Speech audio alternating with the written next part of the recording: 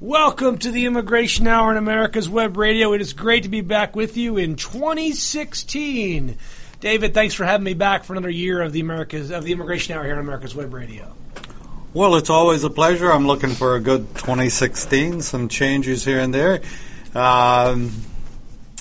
With the immigration thing, what do you think of, and it is sort of with immigration, what do you think of the release of all these prisoners from Gitmo? What release of prisoners from Gitmo? I mean, over the last 20 years we've had them there, it seems like? No, I mean, Obama keeps releasing them.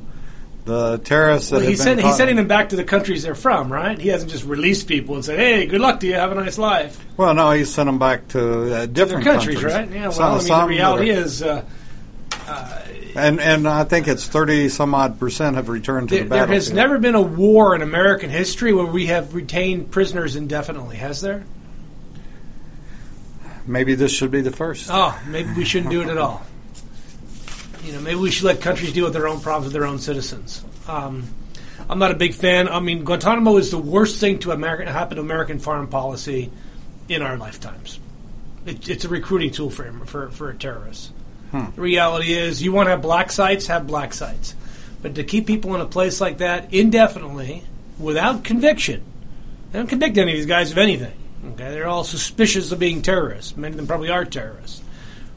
Either convict them or send them back to their home country, let them do with them with what they please. I mean, some of these countries you're going back to, I don't suspect they'll live very long when they go back. In other countries... They've been made heroes. Well, in some countries, not very many, but in some countries for sure.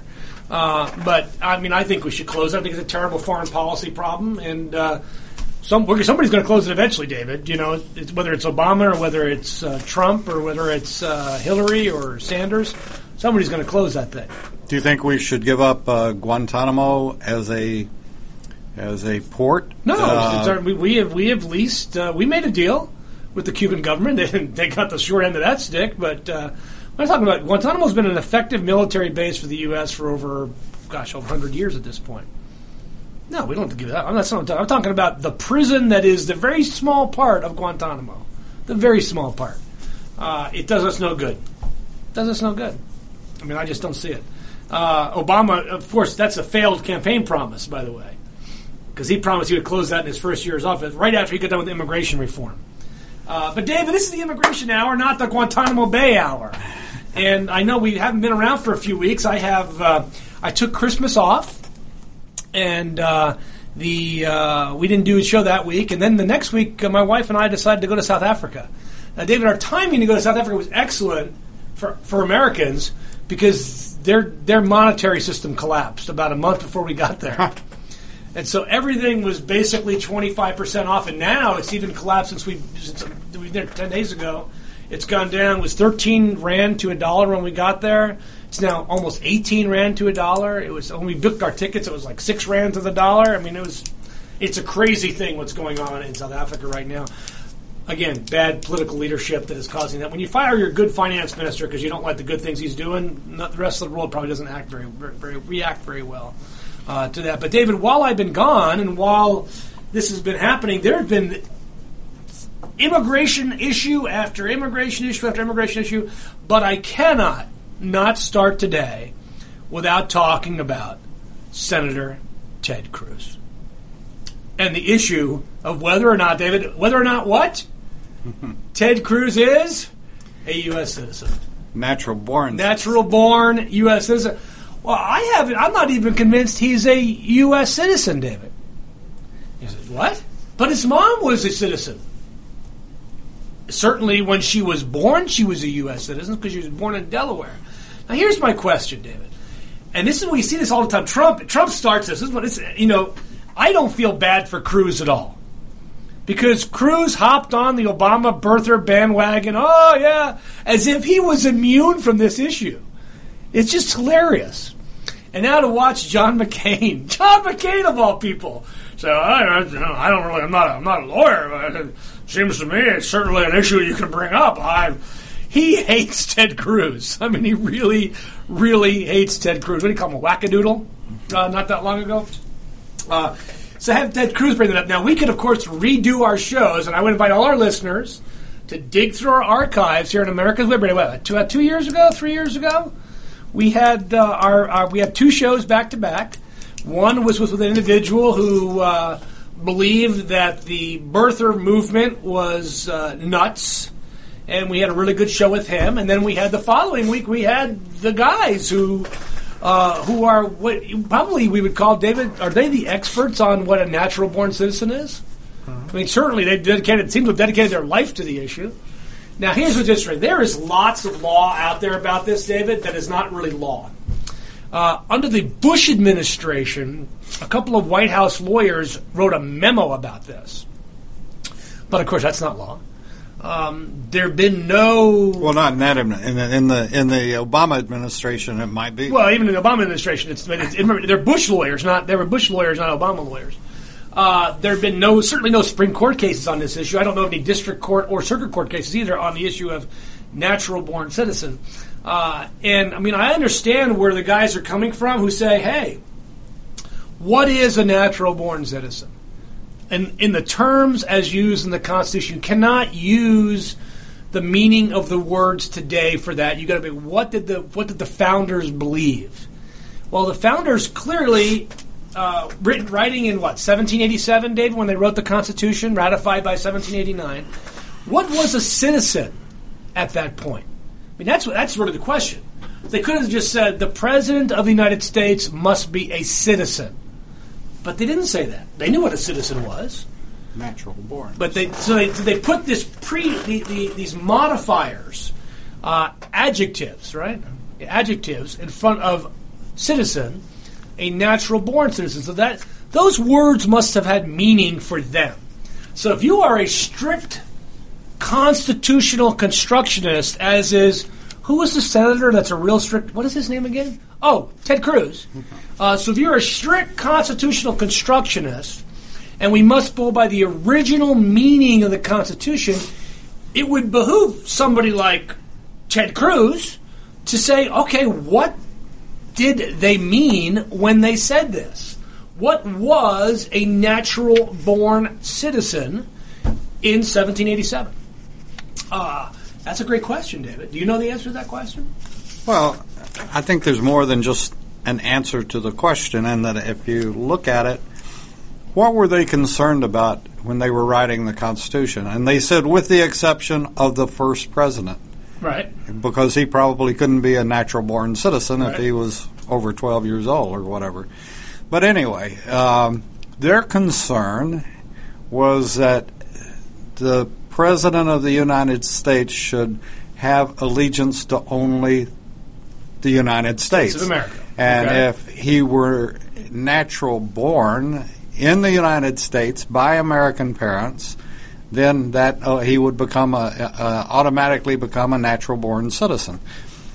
If he was, they didn't want someone born in England primarily to be able to be president of the United States and conceivably or possibly have either joint or allegiance to something besides the United States. So that was the reason for their... Okay, but they use specific words, though. Yeah. So that was their intent. So why did they use the words natural-born to modify citizen? That's sort of to define what it wasn't. Just, you could be a citizen. They didn't expect that in 1787, after the first president was done being president, which there was no term limits, of course. They didn't know how long the president would be president. That we would quickly enough have somebody who was 40 years old, 35 years old. That wasn't going to happen. So clearly, it wasn't just having somebody who was going to be born inside physically the U.S. Because that might not happen in 1787, right? Right, exactly. All right. So Washington was president from 1789 to 1798. He was president for 8 years, 2 terms. Second president is who? John Adams. John Adams, of course, born in Boston. Was he a natural-born citizen? Well, his parents were born in the United States. What became the United States. So you have to look at what these words. They did not use a single word frivolously because they debated over single words in the Constitution. So it must have meaning. I would refer our listeners back to our shows with both sides of this argument. David, you got the Constitution out. What do you want to read that to me? What you have right there? Okay, this is this Ted Cruz's version of the Constitution? This is in Article 2, Section 1. It's Article 2, Section 1, which talks about the executive branch. Right. Okay. No person except a natural-born citizen or a citizen of the United States at the time of the adoption of this Constitution shall be eligible to the office of President.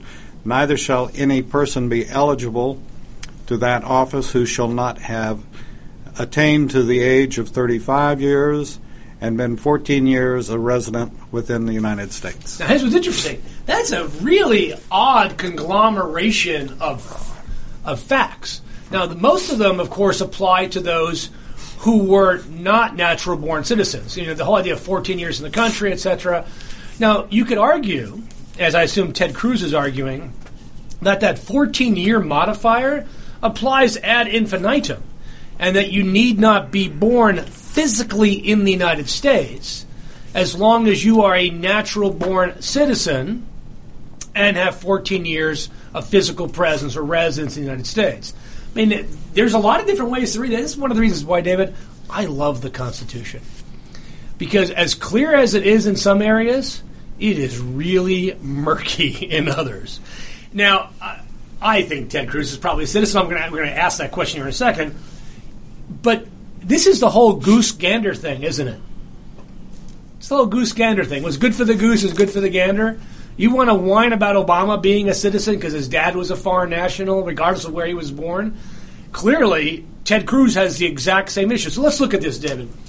Does somebody who was born out of the U.S. to a one singular U.S. citizen parent, and the other parent being what we call in the business, David, an alien.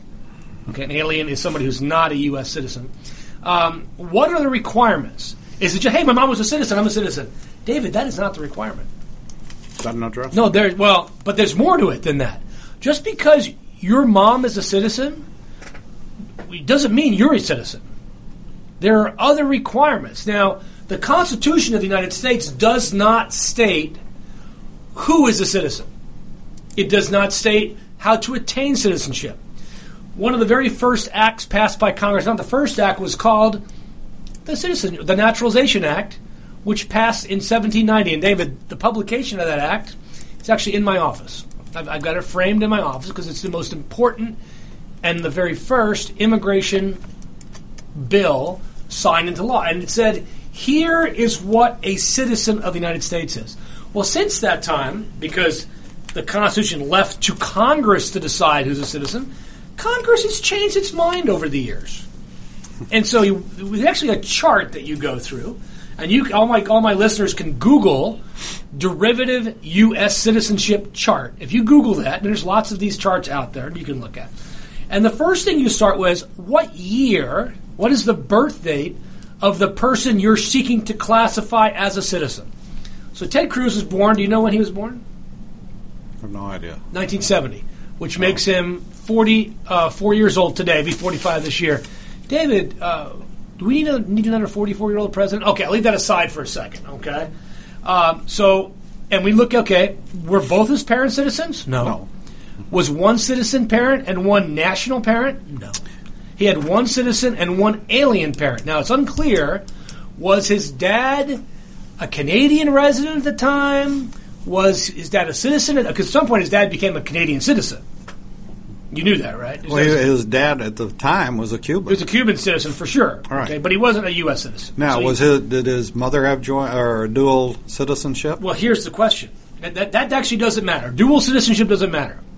So here's the question. Did his mother have physical presence in the United States for at least 5 years after she was born, 2 years of which were after the age of 14? So that's the question. Was mom physically in the U.S. for 5 years after her birth in Delaware, 2 of which were after the age of 14? Now, I don't know when his mom moved to Canada. I have no idea.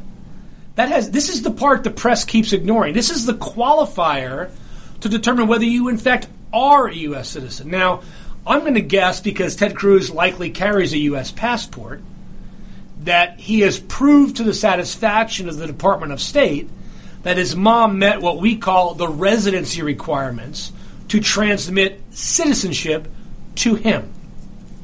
But I've got people that come in my office all the time, David. Hey, my dad was a U.S. citizen. Great. Well, and I look at when were you born, when were they born? All right, when did your dad leave the country? Oh, when he was 12. Sorry. You don't qualify. You had to have 2 years before you were born inside the U.S. after they're 14 years old. So that's the piece of information we don't have. When did his mom move to Canada and have him up there? No, we had him up there in 1970. When did she move there? How old was she at the time she moved there? We don't have that information. Regardless of the fact that she may have become a Canadian citizen, that's irrelevant, because you don't lose your U.S. citizenship by swearing allegiance to another country. You don't, David. You have to physically go through a process. So I want to talk about Ted Cruz first, because I just feel cathartic in doing so. Let's come back here on the Immigration Hour on America's Web Radio for our next segment. Cook Immigration Partners is your passport through the immigration maze. Whether it's help with E-Verify in your business, or help in how to document a new employee under the new I-9 rules, or if you marry a foreign national, Cook Immigration Partners is your best choice for a legal advocate. Call us today at 866-286-6200. That's 866-286-6200, or visit us on the web at www.immigration.net.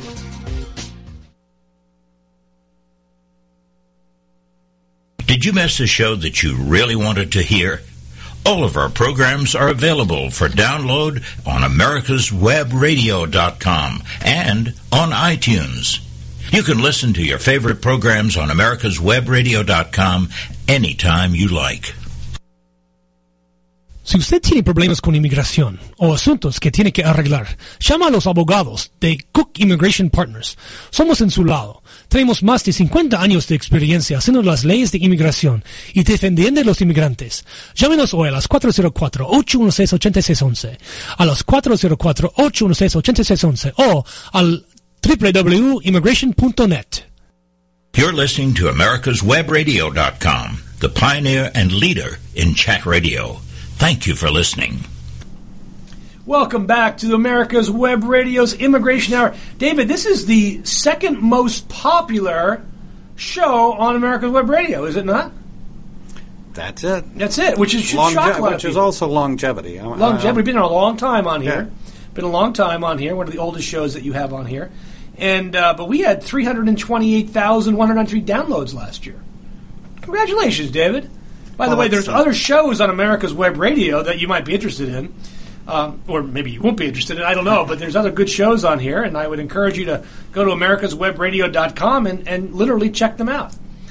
There's lots of good information out there, and it's good to hear what the other side is saying on occasion as well on this issue. Now, David, you don't have an anti-immigration show on here, so I'm really your only immigration show. But well, while you were gone, I meant to... No. Oh, yeah. We've got Mark Krikorian coming on here from and podcasting from here. I'm sure they would have a much bigger listenership if you had them on here. So, David, so we had the Cruz thing come to a head, which I just find entertaining. It's like, hey, oddly enough, nobody's really attacked Rubio on this issue, although Mr. Christie has gone after Rubio big time on a lot of other issues. You hear what he said yesterday? The truant officer's looking for him. I just found that really funny. I mean, I'm sorry. Christie and Trump are a lot alike. You know that, right? Because they're both from the metropolitan area of New York. So there's a lot of New Yorkish stuff going on. But really, last Saturday on the 3rd or the 2nd of January, the Obama administration had announced on Christmas Eve that they were going to begin a process to deport the women and children who had come into the United States after January 1, 2013, who had deportation orders against them issued after January 1, 2014. And they started in Georgia and Texas, and they basically did what you would call a raid. So this happened to one of our clients, and here's interesting about our client. Let's call her Miss Morales. She'd come from Guatemala with 3 children, a 17-year-old daughter, a 16-year-old son, and a 9-year-old daughter. And she was fleeing Guatemala because of the violence in her country and gang recruitment of her children. Her case ultimately on asylum was denied, and the judge ordered her removed in May of 2014. But, March of 2014. But we had then gone to ICE, Immigration and Customs Enforcement, David, and said, hey, here she is. It's really terrible back in Guatemala. Would you give her a 1-year stay? Would you give her a 1 year of what we call an order of supervision? And what did ICE do in March of 2014, David? They said yes. Well, actually, they issued the order in June. They said, okay, in June of 2014, we'll give you 2015, we'll give you a year. Come back and see us in June of 2016. So she was under what's called an order of supervision, and she had a work permit. She was doing everything that ICE told her to do. 4 o'clock in the morning, somebody knocks on her door. Hey, we're the police. Hey, we're looking for this really dangerous guy. And they hold up this picture. They're shining flashlights through the windows of the apartment. This picture of this really evil look. Hey, this guy's we think he came in your apartment. Would you let us in your apartment to search for this guy? They're like, no. I know your tricks. You're immigration. We're not going to let you in. And so ICE knocked for a couple hours. They stayed outside the apartment for a couple hours. And about 8 o'clock in the morning, the kids needed to go to school. And so an uncle who was a U.S. citizen took the kids outside to the school. And when he came back, there was nobody there. When he came back, ICE surrounded his car when he came back. Said, we're going to prosecute you for obstruction of justice. You're not letting us in your apartment. You need to let us in your apartment. And he said, I'm not doing anything wrong. You have no warrant. You can't come in my apartment. Finally, they basically bullied him into opening the door. And into the apartment they went. And they arrested our client, along with her now 9-year-old daughter and her 17-year-old son. The girl, who was 17 when she came, is now 19, but she had a baby. So she had a newborn, basically. They didn't arrest her. They took the mom and the 2 children to Dilley, Texas, that horrible family prison run by the Obama administration through our friends at the Corrections Corporation of America, and said, we're going to deport you tomorrow. You're going back to Guatemala. This is for a woman who was actually living under ICE's permission in the U.S. So she wasn't a threat to the community. She wasn't running away. They knew exactly where she was. And they did these types of raids to similar types of people all over Georgia and Texas. And they netted. So they did all this effort. They probably put hundreds of thousands of dollars. They show up with, 12 guys and 5 cars and, the big paddy wagon. They said, we detained 121 persons, is what they use. They use the word persons. Really, they detained about 40 adults and about 70 children. Almost 80 children. And put them in a detention center in Texas. Now it gets better. At Dilley, there is a wonderful organization called CARA, C-A-R-A, which basically provides pro bono representation to these people. CARA was able to get stays, that is, hey, ICE, you can't deport this person, for a good chunk of these people. And so while some were physically deported to Guatemala or El Salvador, well, not El Salvador because they refused to issue travel documents, most are still just in Texas. And now it's funny, in a tragic way, because now we're just going to get her out again while the stay is pending. So she's not in a prison. I mean, this game that the Obama administration plays on this issue, and they said they were going to keep doing this, and they got such bad press, such vitriolic opposition from both Republicans and Democrats on this issue that they haven't done another raid in the last week. Now, what this did, though, David, is this caused a massive amount of panic in the immigrant communities. Can you imagine? ICE is now hunting down women and children, knocking on the door at 4 o'clock. So here's what's interesting today. Because of these raids, where they weren't going to arrest anybody with old deportation orders, So their priorities are you have a felony, a significant misdemeanor, which includes a DUI, or you just a regular guy and have an order of deportation after January 1, 2014. You're a priority. We're going to deport you. Anybody else who just happens to be undocumented? No. You're like the fish that's too small. We throw you back in the ocean. But people don't realize. They thought literally ICE was beginning to effectuate the Donald Trump plan of deporting everybody. People went Facebook. I was just gotten back from South Africa and was literally waiting the birth of my granddaughter in Utah when this exploded on the social networks. Facebook went crazy.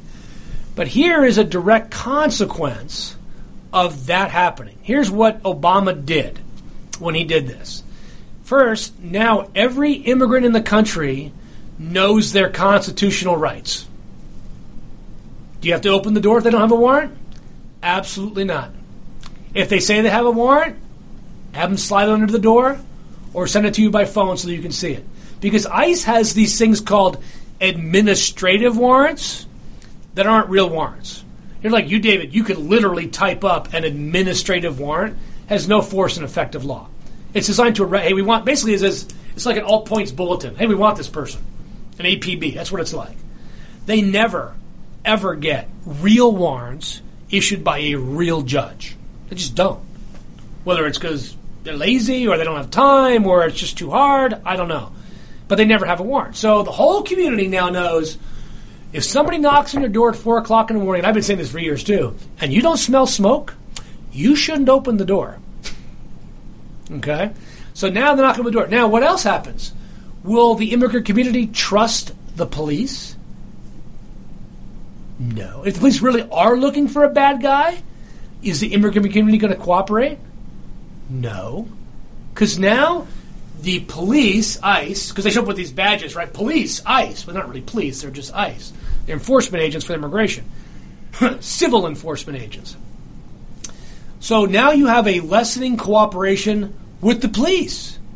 So this is once again, a massive failure of the Obama administration. Who gave the order? Zoe Saldana, who is the new, and get this, she's the new head of ICE, a former immigration lawyer, apparently an Obama acolyte, because who would want the job of ICE director the last year that Obama's president? She gave the order to do this.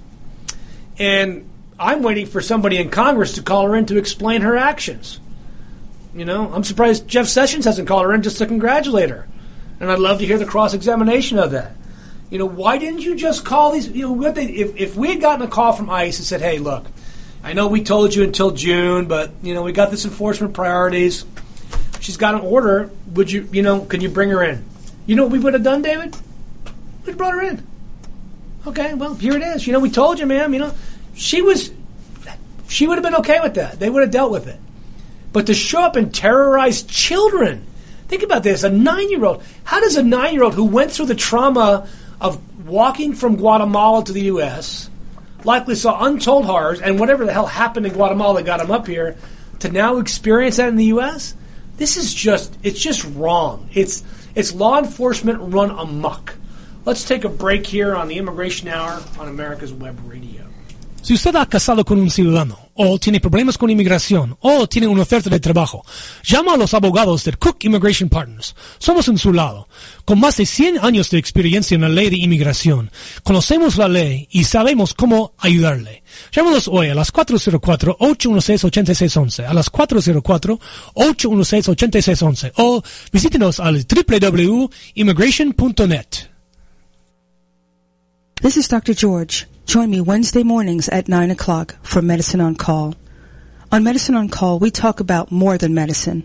It's about how to take control of your mind, body, and spirit. Cook Immigration Partners is your passport through the immigration maze.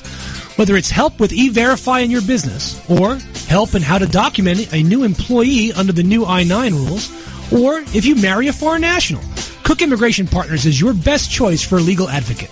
Call us today at 866-286-6200. That's 866-286-6200, or visit us on the web at www.immigration.net.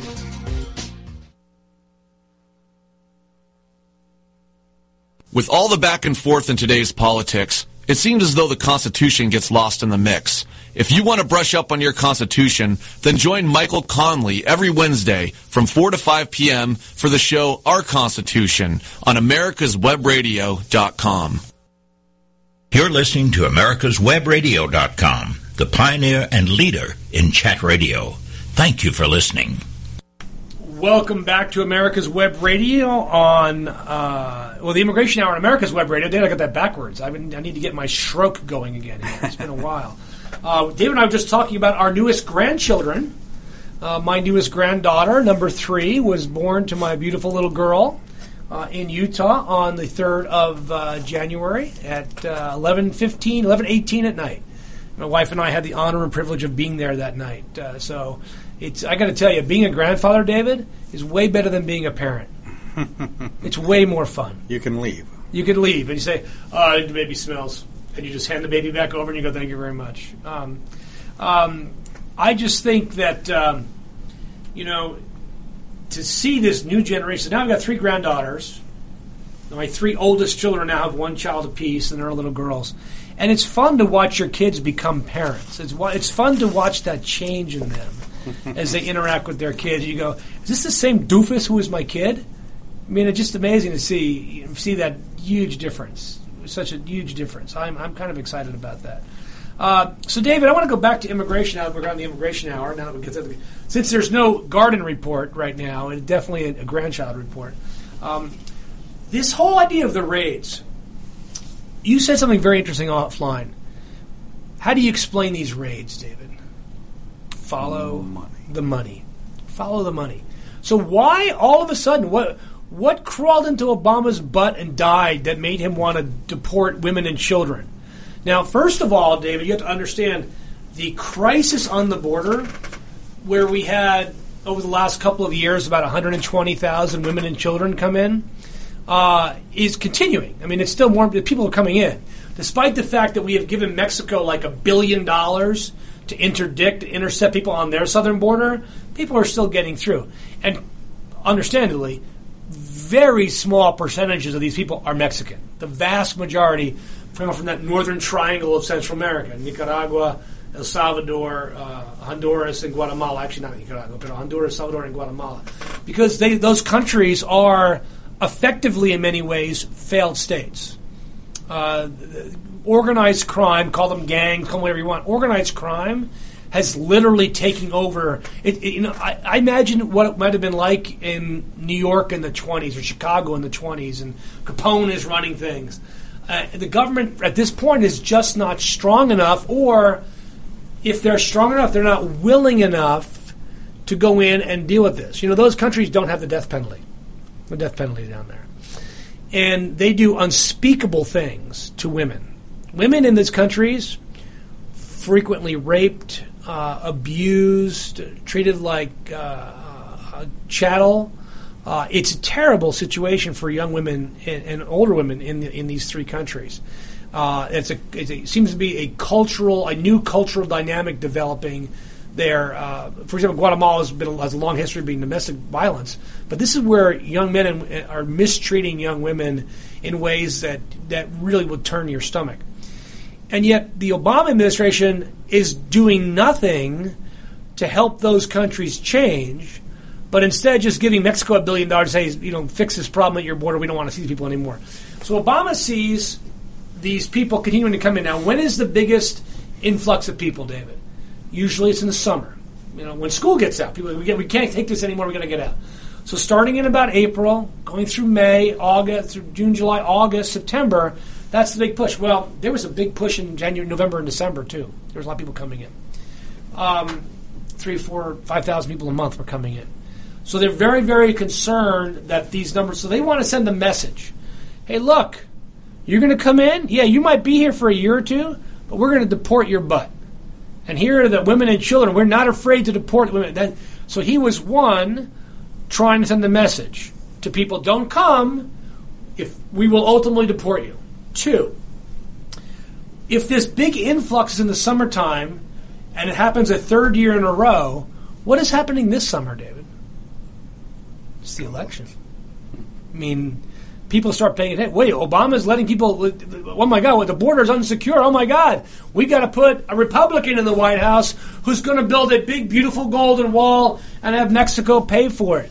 So Obama does this now because he is afraid of the political fallout on the Democratic candidate carrying the blame that Obama didn't enforce the border, when in fact he's enforced it more than any other president, by far.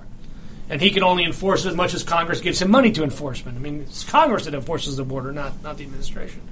So that's number 2 reason. And number 3, man, this Dilley prison is emptying out because a federal court judge ordered this prison and ICE generally to not hold women and children longer than 21 days from when they are caught. They either must carry out the entire hearing process or release them on bond within 21 days. So there is there's 3 reasons brewing here, all of which boil down to money and or politics, none of which boil down to the safety and security of either the United States or the people seeking refuge here. Now, we're not Jordan. We don't have 4 million Syrians in our country. We're talking, and we don't have only 13 million people. Think about this. The percentage-wise, we'd have to take in 90 million refugees for there to be the impact that Jordan is going through with refugees. So I have no problem allowing a refugee to come here from Central America to seek temporary refuge in the United States. The other thing is the Obama administration has refused to recognize the dangers that these countries are. Now, there's a program, David, called TPS, Temporary Protected Status, that exists when there is either natural disasters, societal upheavals, political revolution in countries that says, hey, if you're in the U.S. from those countries right now, we will not deport you. So he could create TPS for new arrivals from El Salvador, from Honduras, from Guatemala, and say, look, we're not going to deport you. We're not going to give you any legal status. We're not going to give you a green card. But we're going to give you protection until things change in your country. Now, Dave, we did this for Liberia. I remember Liberia back in the 1980s, early 90s, was a nightmare. Civil war, just crazy stuff. And then, in the mid-2000s, things got better. We interceded, we used the UN, things improved. And so we canceled TPS. And Liberians began to go back. Now, unfortunately, they'd been here for like 15 years, and once you've been here for 15 years, you don't really want to go back. People went back. So the system can work. And as of yesterday, some Democrats and Republicans, mostly Miami Republicans, have called for the president to issue temporary protected status. But, David, is that going to happen in the middle of an election? Not a chance. Not a chance is that going to happen. Let me ask you something. You mentioned the term legal status. Right. Okay. You know my love for attorney, present company excluded. Right. Was this lady that the knock on the door and then she was basically imprisoned and sent to Texas? Mm-hmm. Does she have any rights at all? Well, yeah. She has a limited amount of due process rights. All right. Well, beyond limited. Due process. Not once she's in their custody. The reason that I ask, she has custody. She could have not opened the door. Yeah. Well, no. You said that she had legal status, or she had a legal right to be here. She was. She was not unlawfully present. Right. Okay. Because ICE said, "Don't go. We're going to give you report back to us in a year. We'll see how you're doing. Here's a work permit while you're waiting. You're going to be deported eventually, but right now you're okay." So it wasn't lawful status. She didn't have legal status in the country. But she wasn't unlawful either. Where's the ambulance chasing attorneys that can say, okay, this lady's been mistreated, let's sue the government? Unfortunately, David, suing the federal government is not like suing a car company. You'd have to bring what's called a Bivens action. Bivens is the name of a Supreme Court case that says what are the conditions under which you can sue a federal officer. You can't ever sue the U.S. government for damages. They have not waived. It's called sovereign immunity. It's the same issue we have in the driver's license case, right? In the tuition case, they haven't waived sovereign immunity. But The Bivens allows you to go after individual officers who have intentionally violated your rights. Those are very, very difficult cases to win, David. Very difficult cases to win. Especially when they were ordered to do something. Well, yeah, they were just acting under orders here from La Jefa. So at the end of the day, it's not something that's really going to, help them out. I'm not going to be able to sue for damages. And really, these people don't want to sue for damages. They just want one thing. Just let me stay a little bit longer. Let me be safe. Let me not be afraid of my kid getting killed every day he walks outside the house. David, I met with somebody yesterday who has just gotten here with a visa from Guatemala, and the story they told me, it'd make you poop your pants if it was you. You do not. We Americans, we do not understand the terror, the absolute terror under which some of these people live. In our own backyard. In our own backyard. Now, maybe we could send Sean Penn down there. He could fix the problem. But Sean Penn, oh my gosh.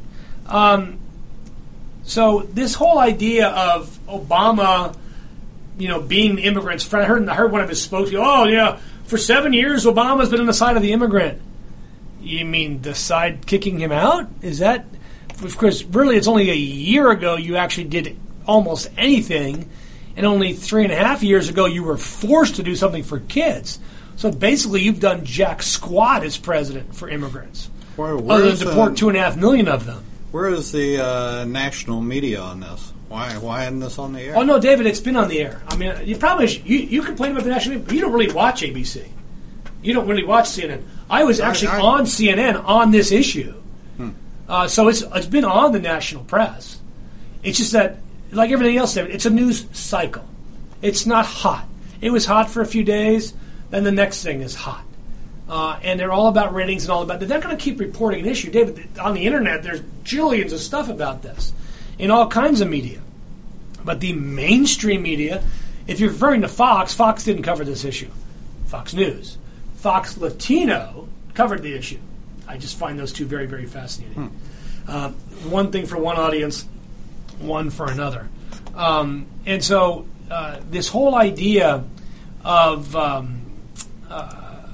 deporting people, about being somebody's friend on immigration, it's just not true. Obama has been as bad as Bill Clinton on immigration. And Bill Clinton signed the worst immigration bill in our history in 1996. So it to me is something that is crazy butt stuff from the Obama administration.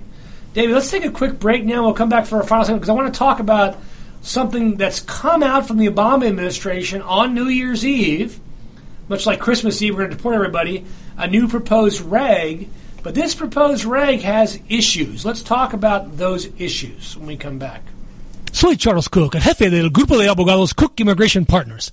Estoy en su lado. Con más de 20 años de experiencia con la ley de inmigración, conozco cómo ayudarle. Sé la ley y sé que alguna gente podemos ayudar. Llámanos hoy a las 404-816-8611, a las 404-816-8611 o visítenos en el internet www.immigration.net. Whether cruising the strip in a 57 Chevy or taking the family on a vacation in a 71 Oldsmobile Vista Cruiser, you need to tune in to Classic Cars with Steve Ronaldo and Jim Weber every Saturday from 8 to 9 a.m. on americaswebradio.com. This is Dr. Susan Blank, host of Detailing Addiction on America's Web Radio. Please join us at 4 p.m. on Tuesday afternoons. Cook Immigration Partners is your passport through the immigration maze. Whether it's help with E-Verify in your business, or help in how to document a new employee under the new I-9 rules, or if you marry a foreign national, Cook Immigration Partners is your best choice for a legal advocate. Call us today at 866-286-6200. That's 866-286-6200, or visit us on the web at www.immigration.net. You're listening to americaswebradio.com, the pioneer and leader in chat radio. Thank you for listening. Welcome back to the Immigration Hour on America's Web Radio. David, it's great to be back finally. here in the United States and back with you on the show. And not only did Obama raid and arrest little children on a couple days after Christmas, but on New Year's Eve, the Department of Homeland Security's USCIS published a long-awaited regulation covering employment-based green card processing. In November of last year, when Obama went on national TV on my 30th anniversary and talked about all these wonderful things he was going to do, and then did one of them, or maybe two, and didn't do the other 11 things, people were wondering, well, I guess he's just lied again. Well, finally, at 181 pages, this proposed regulation comes out that is going to impact a huge percentage of the country's skilled workers and potentially millions of others that might apply for an employment card. Now, USCIS said this, okay? The regulation itself, generally speaking, is disappointing. It is not progressive. It is not forward-looking. It is not in any way as useful as it could be, and it reeks of bureaucratic incompetence and bureaucratic minimalization of issues. And let's just go from there. So USCIS says, here's what they're going to do. They have three goals, right? They're going to improve the process for U.S. employers sponsoring and retaining immigrant and non-immigrant workers. They're going to provide greater stability and job flexibility for those immigrant workers and increase transparency and consistency in the application of agency policy. You know, when I see that, David, you know what comes to mind is this scene from Animal House. and Otter is defending the fraternity from an expulsion from Greek Row, and everybody in there, as the dean starts talking, we all know what he was saying, and that's what it seems like to me. It's like, you know, I don't believe any of this. I don't believe this is any of this. So one of the most significant changes they're going to be making right now, David, under the law, the USCIS has 90 days in which to issue a work permit when somebody applies that's qualified. Okay, 90 days to issue it. Now, the reason for that is quite simple, right? Let's say I'm working on a work permit. If I don't have my work permit, I can't keep working. So, I mean, it has major economic issues for individually and businesses and nationally. They don't do it. Unfortunately, they don't always do it, whether it's incompetence or whatever. So what this new rule does is that it eliminates the 90-day time limit that USCIS has to adjudicate these cases, quote, in light of national security and fraud concerns, quote, close quote. But by doing this, what they're saying is, okay, we're going to give you an automatic extension of your employment card until we make a decision. Okay, until we make it, so you're going to be automatic. So in the past, that wasn't the case. If you didn't have your physical card, you had to stop working. That's going to change. That's a good change. That's a good change. But here's, David, where the problem is. How are you going to get a driver's license? DDS in Georgia won't issue a driver's license without card.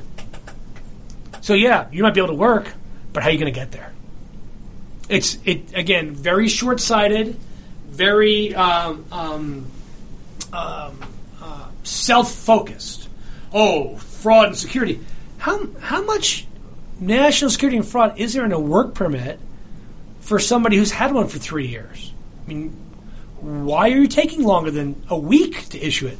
I can walk in and get my driver's license, which also has national security and fraud concerns, and get that in 20 minutes. So what's the concern here? I mean, that's what really bothers me about a lot of this stuff with this agency, is they see themselves different from state agencies or other government agencies that turn around things in a much faster timeline, as if they're special.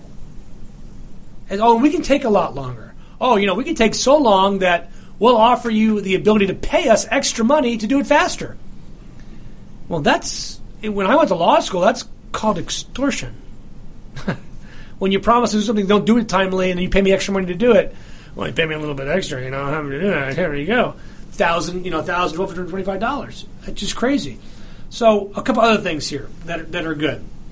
Priority dates. When somebody gets in line, David, you and I know, we've talked about this before, there's lots of waiting lines. The line that's out there, the line.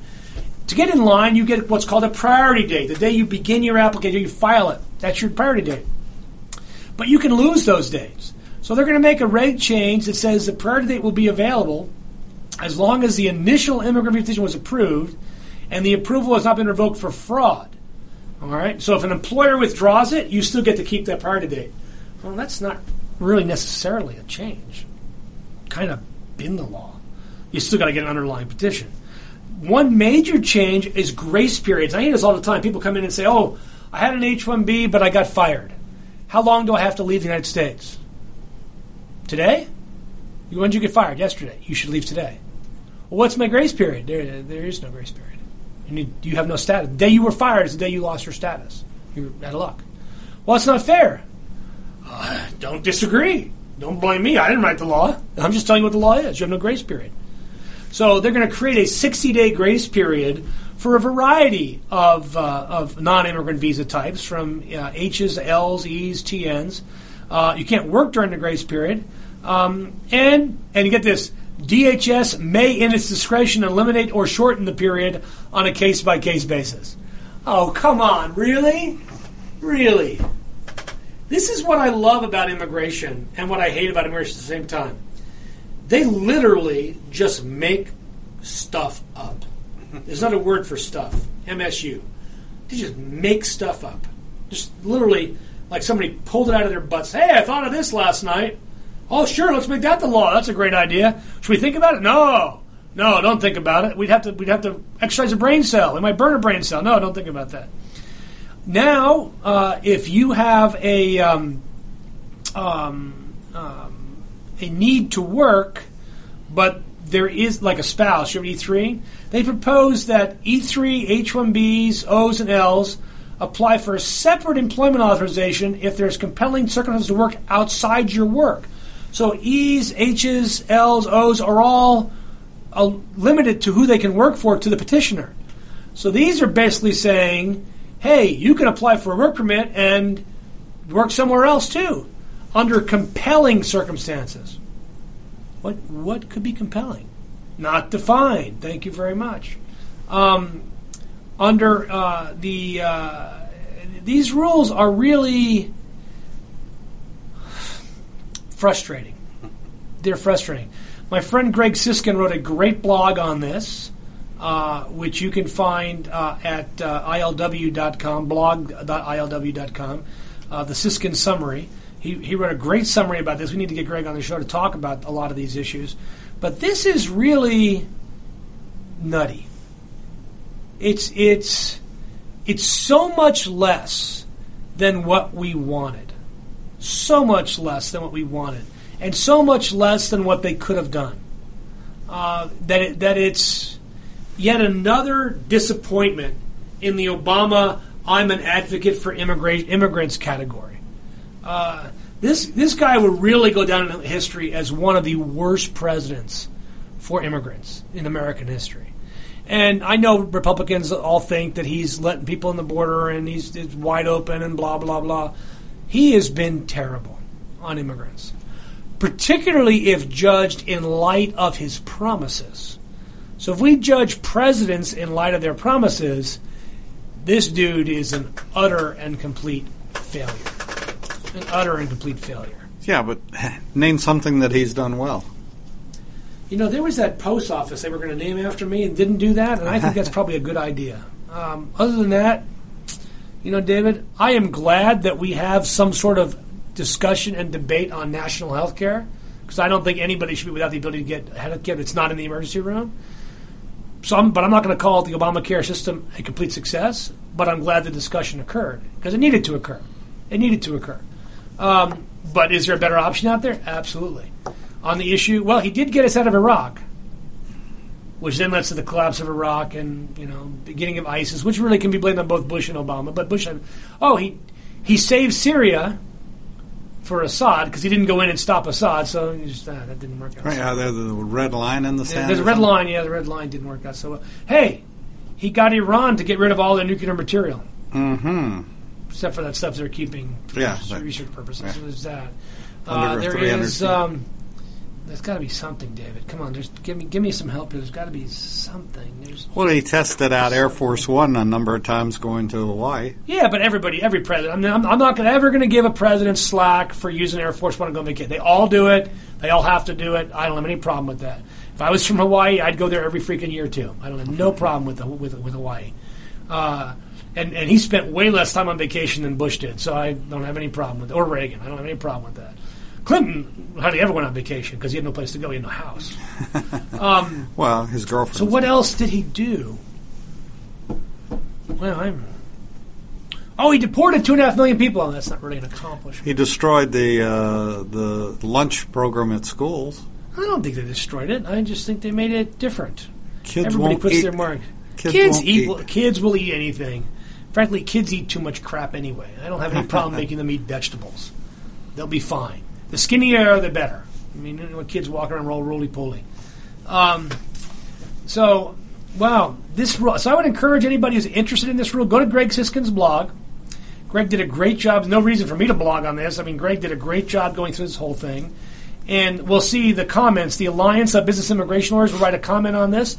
The Alliance of Business Immigration Lawyers, of which I'm the former president and still currently a member, led by able Sharon Melman, just finished our draft I-9 comment. David, you know what the I-9 is, the I-9 form every employee in America fills out.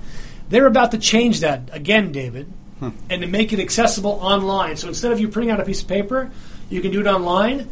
And they have turned what used to be, David, a one-page form with 1 page of instructions that then became a 2-page form with 6 pages of instructions. That's into 2,000 pages. A multi-screen form with 15 pages of instructions plus an employer handbook on how to fill it out that's over 70 pages for what really is verifying information. Why can't you as an employer go online, put the information of your employee in, have it verified, and be done?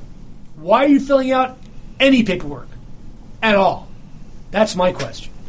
This system is so not ready for prime time that employers are going to scream bloody murder when they're forced to use it. Well, David, it's been a great week. I'm looking forward to That's called the government, though, isn't it? But David, it's not. I mean, the IRS forms are remodeled all the time, and they work. Social Security remodels forms, they work. A lot of government agencies remodel their forms, and they work. The USCIS is plagued with a level of incompetence that is almost unequaled in federal government history. That's a great note to end on. This is the Immigration Hour on America's Web Radio. We'll see you next week. Until then, be safe. And don't. You're listening to America'sWebRadio.com, the pioneer and leader in chat radio. Thank you for listening.